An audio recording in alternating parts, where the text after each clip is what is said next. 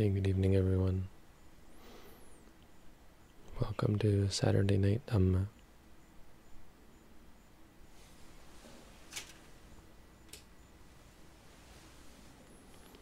We don't have any meditators here, so normally I would maybe think not to broadcast, but today is a special day. Yesterday was the full moon, and that marks the anniversary of the turning of the wheel of Dhamma, when the Buddha first taught. Because up until that point, after the Buddha's enlightenment, there was only one person who understood the teaching. That was the Buddha. Understood the truth. There was only one enlightened being in the world. Only one Arahant.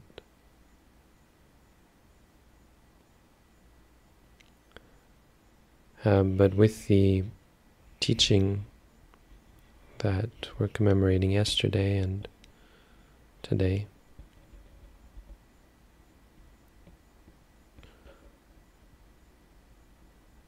someone else understood the teaching. The truth was spread to someone else. It's called the turning of the wheel of the Dhamma because it's the first teaching.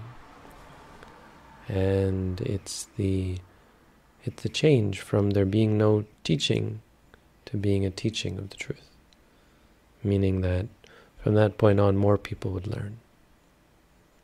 If the Buddha had never taught anyone, it would have died with him. But as soon as he taught one person, something was set in motion. He would teach many other people, but even the person he taught would also spread the teachings to others. So I'd like to talk a little bit about this and about today as well, which is the first day of the rains, which is also another important part of Buddhist culture. So for the next 3 months, I'm stuck in this one place. Not that I really ever go anywhere anyway, but I'm not generally allowed to spend a night anywhere else, but there are exceptions. So I'll talk a little bit about that. But first I thought I'd sort of address this question, which I think is an important question. Why celebrate anything at all? It may seem like a poor question, but I think it's an important one. I think there are certainly people, probably people who follow me, who have no use for Buddhist holidays. The holiday, they don't have any use for Buddhism. They have a use for the teachings, the meditation teachings, but Buddhism, Buddhist, no. They just want what's useful. And I'm not ridiculing that. I think that's important. It's an important position. Only take what's useful. The problem sometimes is that we throw the baby out with the bathwater. We throw out what's useful. More precisely, we have an overly narrow definition of what's useful. So we'll say, I only want meditation. Is that enough? No, I think it's overly narrow. These sorts of people anyone who thinks like that will have difficulty progressing in meditation because they're missing things. Mainly how to live your life. And living your life, that sort of the activities that surround the meditation practice, that support it, is bound up by things like, well, culture really. was thinking about this idea of culture.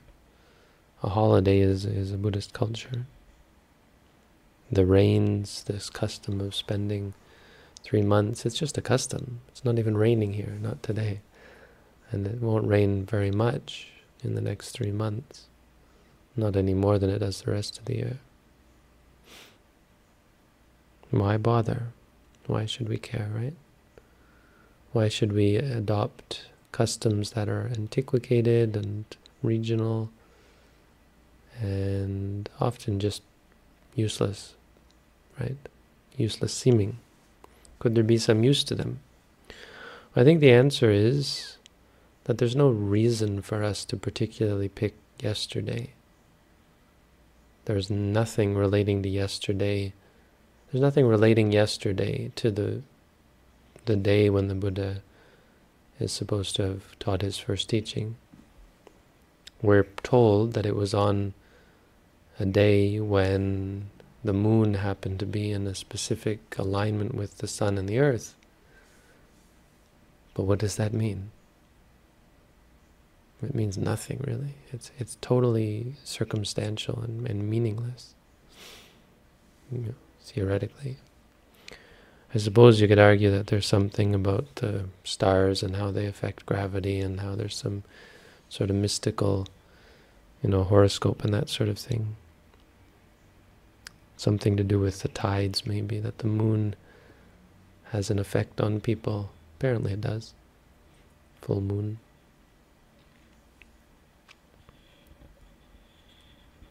But beyond that, very little meaning.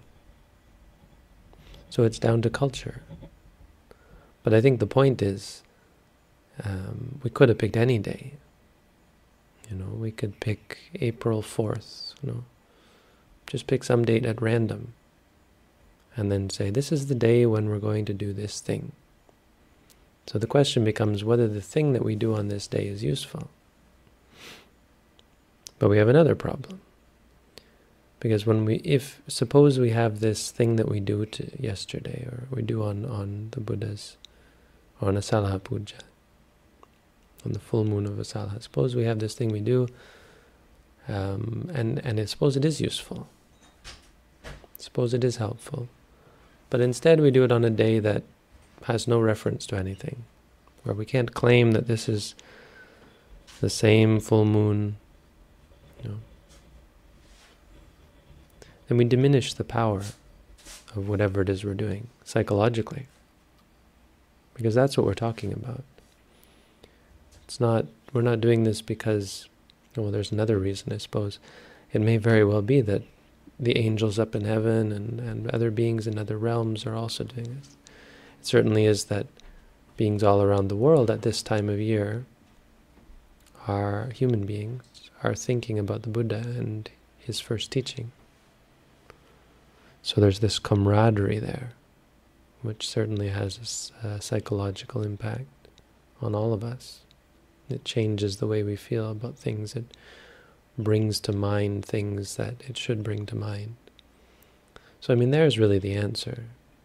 That psychologically, and really that shouldn't be a minimalization of this. It is magic. It's not very different from how we think of this, this holiday as having some special meaning. Well, it does have special meaning. It's just that meaning is, of course, in our minds, and if you want to be poetic, it's in our hearts. But that's really important. From a Buddhist perspective, that's most important. Calling something psychologically beneficial is not a diminishing of its importance, not in Buddhism. It's amplifying its importance. And that's where benefit and that's where purpose comes from.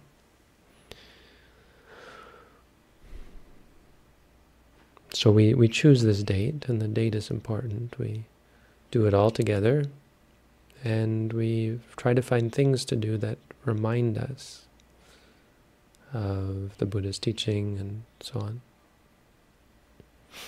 So I thought we'd take a step back and ask ourselves, what is it that we're remembering? What is this day? The turning of the wheel of the Dhamma. Well, I've already said it's the first teaching. What is that first teaching, and how did it come to be the first teaching? So to get there, we have to go back in history, and we have to go back in time. I'm not even sure if you could, at this point, I'm not even sure if in this regard you could call it going back in time. Time kind of gets a little bit odd. It definitely is in the past, but it's called 4 uncountable periods of time in the past. Meaning literally it's not possible to count those time periods. Or maybe it's just a figure of speech. But it's definitely the word that's used. A time that is just so vast, it's beyond anything we can comprehend. Or maybe it's just a figure of speech. Just long times. Well, this is a very long time. Well, 4 of those. That much amount of time ago. And it was the time of the Buddha Dipankara. There have been other Buddhas in the past, and where it's passed down to us that there was a Buddha back then as well. Which isn't surprising.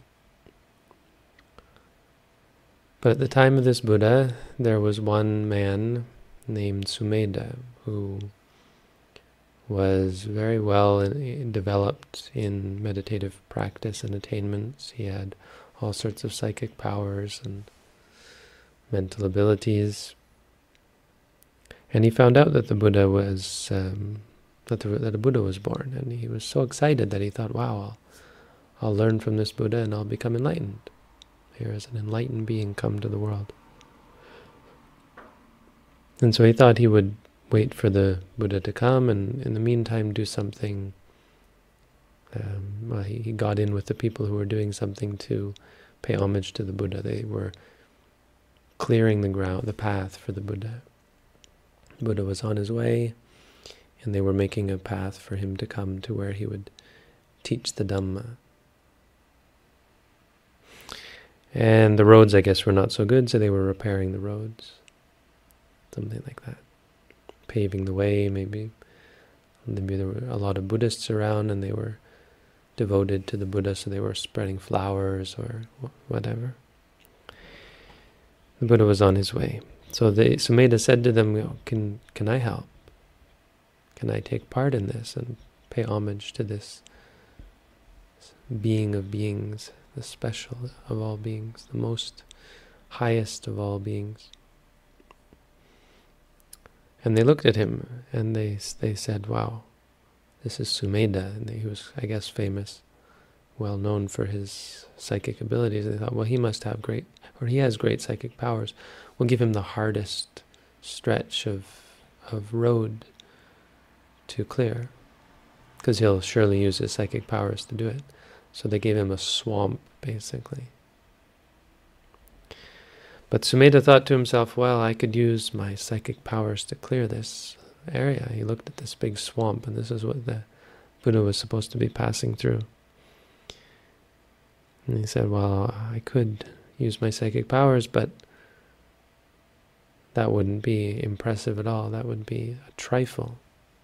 And so he didn't use his psychic powers, and he used just his own hands and tools, manual, sort of primitive tools or whatever he had, and got busy clearing the path by hand.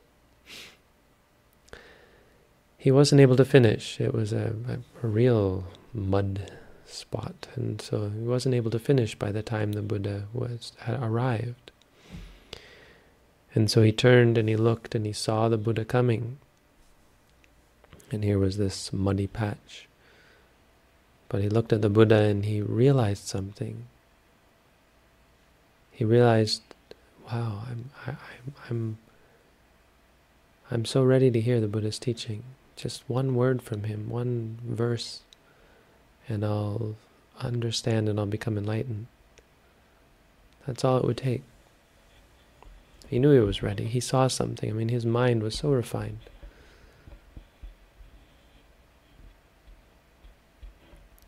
He said, wouldn't that be a waste?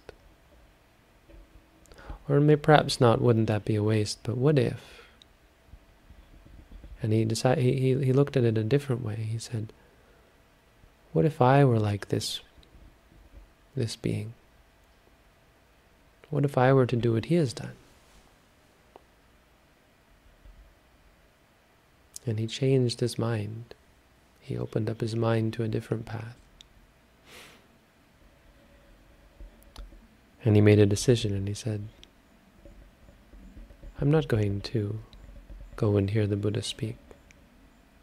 I'm going to make a vow myself to become just like him. To give up, to put aside my own happiness, my own peace, to liberate, help other beings become liberated, just as he has done. I mean, someone's got to do it. If he hadn't done it, there would be no Buddhism. I will do this too. And so rather than trying to clear the path for the Buddha, he threw himself in the mud, lay down in the path, sacrificed his body, knowing full well the Buddha was being followed by like 500 monks. And they were all going to trample over him. He knew that, he expected that his body would be crushed. He threw himself down, literally making himself a pathway, using his body as a pathway. Not just a symbol, but actually giving up his life. Making a determination that with this great gift, this great sacrifice, this symbolic sacrifice, looking at it isn't that big of a deal, because the Buddha, worst case, he gets his feet a little muddy, but the symbolism of it is quite poetic. With the power of this gesture, may I become a Buddha, just as he has done. And the Buddha approached, saw this Sumedha, this ascetic, squelching in the mud, looked down at him, and turned to his monks and said, do you see this ascetic lying here, face down in the mud? In 4 uncountable periods of time, and 100,000 great eons. Now, the great eons are huge amounts of time that are much, much smaller than the uncountable period. So a lot of time. This ascetic will become the Buddha Gautama. He'll become a Buddha. And then, did he walk over him and crush him, and all the monks walk over him? No. Buddhas don't do such things. He walked around him, squelched through the mud or so on, I don't know.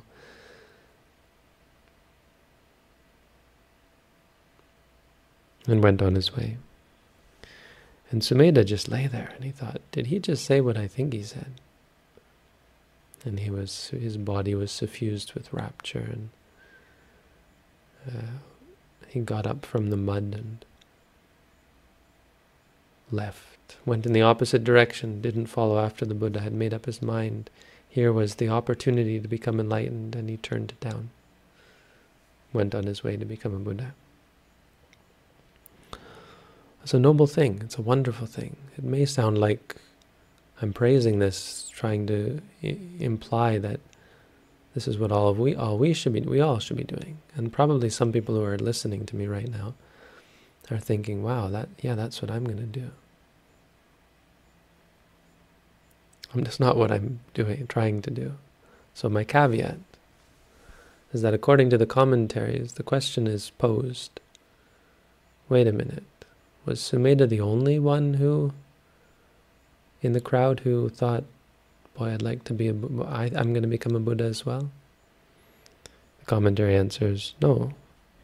No, in fact, many people that day were of that opinion, thinking, I will become a Buddha as well. But none of them got the reassurance from the Buddha. None of them were like Sumedha. Not a single one of them was anywhere near his position, such that the Buddha could say with reassurance, this guy is going to become a Buddha. His mind was so developed already. So you think, well, I could develop my mind. But that's not the point. His mind was so developed before he started the longest journey in the universe. You know, if you talk about goals, I mean, goals like going to college or getting a job, it's impossible to compare that to the slightest fraction of a fraction of a fraction of what the Bodhisattva did to become a Buddha, after he had already developed himself so powerfully that he was able to be affirmed by another Buddha. It's a very special thing, not something that should be thrown around or taken lightly, or sort of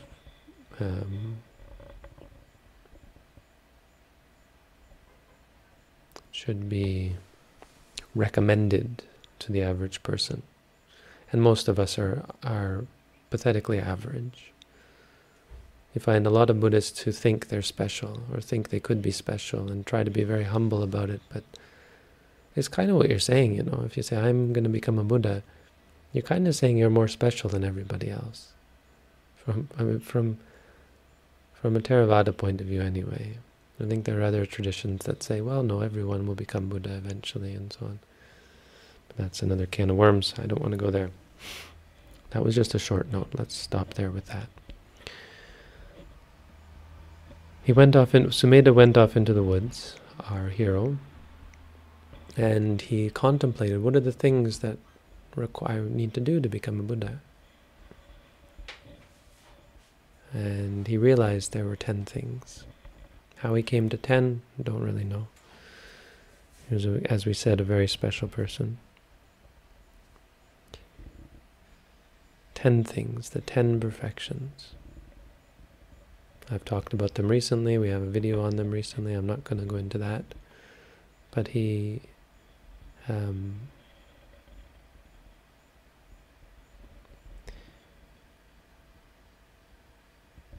realized that he'd have to cultivate certain qualities to their perfection.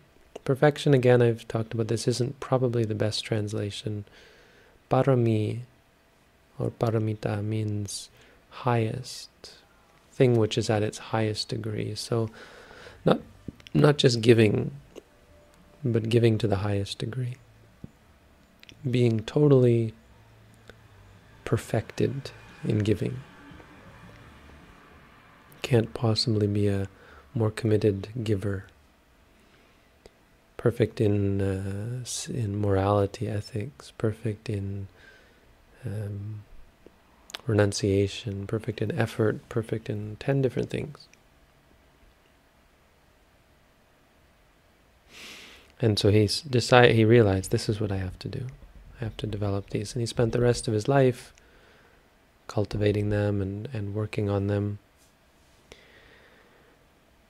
and proceeded to do the same thing in various ways and in various lives for the next 4 uncountable eons.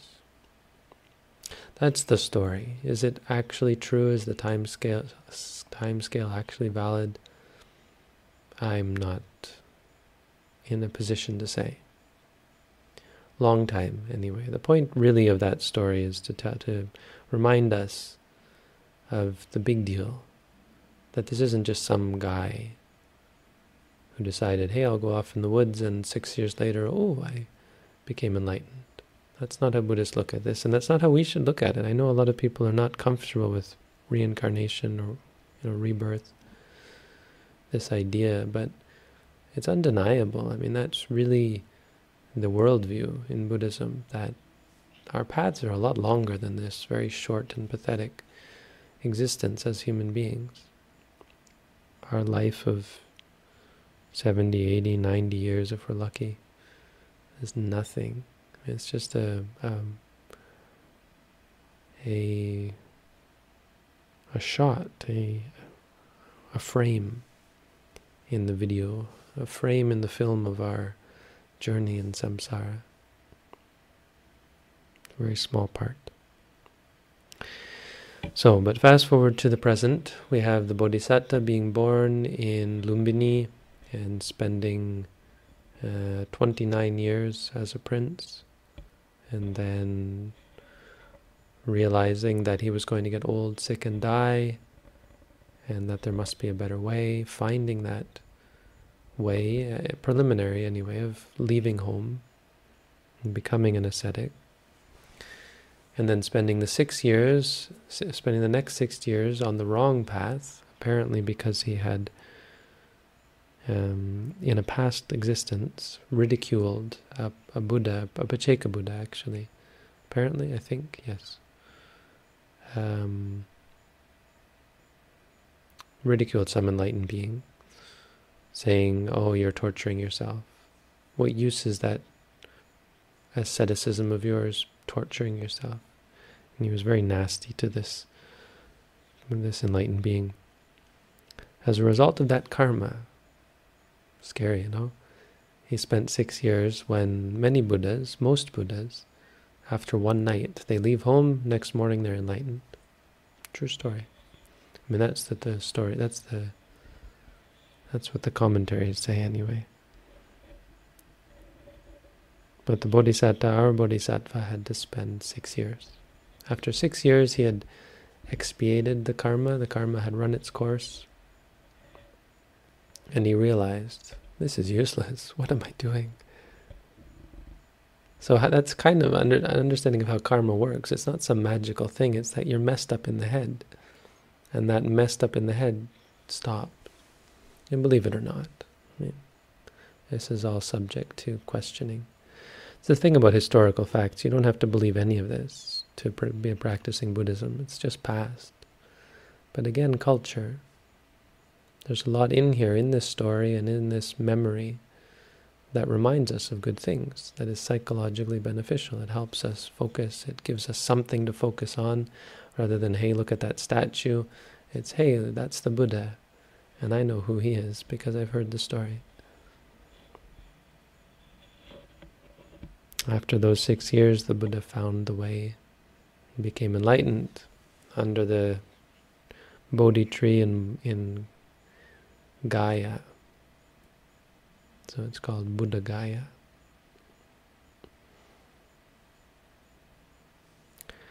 He spent 49 days in and around, or under and around the area of the Bodhi tree,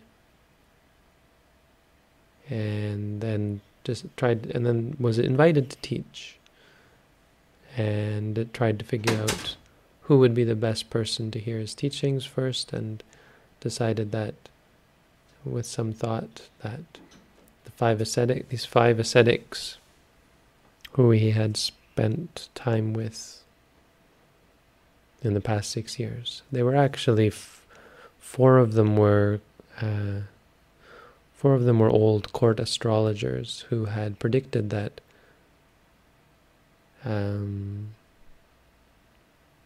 that the Bodhisattva would become either a Buddha or a emperor of the world. And Kondanya predicted that he would become only a Buddha. Or else it was Kondanya's father, and Kondanya's father... No, that's not right. It was Kondanya, wasn't it? I don't remember. The stories are quite involved. At any rate, these five were there they left the Buddha because the Buddha had stopped his asceticism. They thought he was on the wrong path. They left him. And the Buddha went to find them, found them, and taught the Dhammacakkappavattana Sutta. And that was last night. So I definitely recommend that you read the sutta. In brief, it's the first teaching of the Four Noble Truths. What that means is that what we're celebrating yesterday, and today if you want, because today is the first day, today is the first day that a commemoration of the first day, or the anniversary of the first day, when the world had the teaching of the Four Noble Truths. It means before that day, only the Buddha knew what the truth of suffering was. And important there is the five aggregates, an understanding of what was real in the world. Because when we talk about suffering, we're talking about what is real. We're not actually talking about suffering in the English sense. We're talking about the reality of things that we cling to and which are to be let go of, which are not capable of satisfying us. I mean, the reality of things. Dukkha is just the Buddha's way of saying, hey, look, the problem isn't any one thing. The problem is things. It's the nature of things, that they're not capable of giving us satisfaction. Reality is of a nature unable to provide us with happiness. You can't cling to anything. Clinging is the cause of stress and suffering. The things that we cling to are not capable, do not have the ability to satisfy us.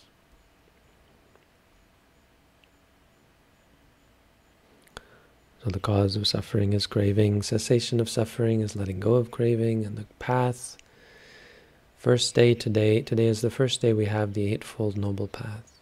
It's the anniversary of that. So, what do we do today? What do we do to commemorate this? Well, it's the beginning of the rains, and the most important thing is to remember and try and emulate the Eightfold Noble Path. The Eightfold Noble Path is the path by which one comes to realize the Four Noble Truths. Realize in the sense of become aware of the nature of reality. See things so clearly that you stop clinging to them, that you stop being partial, that you stop wanting, that you stop suffering.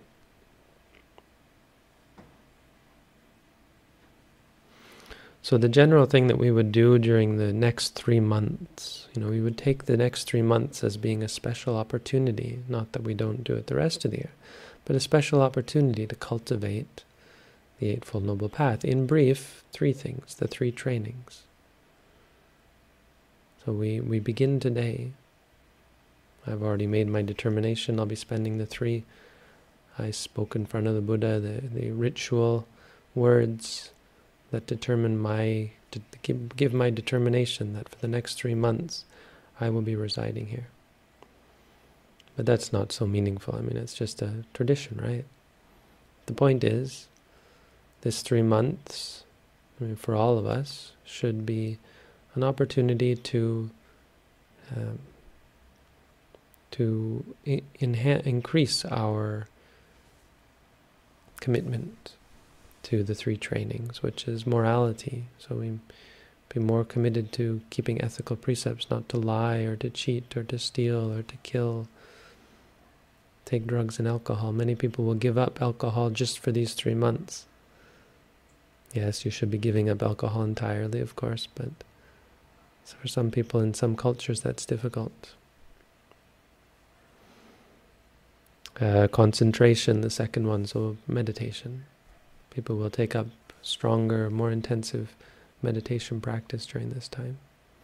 Thinking, the Buddha, he put so much work into, can't I at least put in enough work to follow in his footsteps, to learn from his teachings? I don't have to put all the work in to learn them on my own, but I can listen to the Buddha's teaching, and I have listened to the Buddha's teaching, and I can certainly put that into practice. And wisdom. Through the practice, gaining wisdom, learning the truth, coming to understand reality, giving up our wrong views and wrong opinions, letting go of beliefs, letting go of culture, letting go of our adherence to stubborn views and doubts and and habits and so on and so on. Learning the truth of reality. Gaining a perspective that is in line, not even in line with science, because science may be very good at observations, but by very nature, there's so much about it that is reproachable. The slant of science is so biased, relating to money and so on, prestige, ego, and just ignorance and indoctrination. That, not to say that it's actually among the most beautiful things, because it does purport to relate to knowledge. I'm not saying it's wrong, it's just corrupt. So, as with everything else, let go of it and try to see for yourself what is real. Not what someone else says, not even within the framework of what they say, but within the framework of reality. Wisdom. That's what the holiday really means. That's what this time, this period means. So, not a very intricate or complicated teaching, but you got a story and a reminder, I think. A little bit of perspective on this day. So thank you all for tuning in. Wish you all a happy Wasa, rains, productive. Today is day 1 of the rains. Have a good night.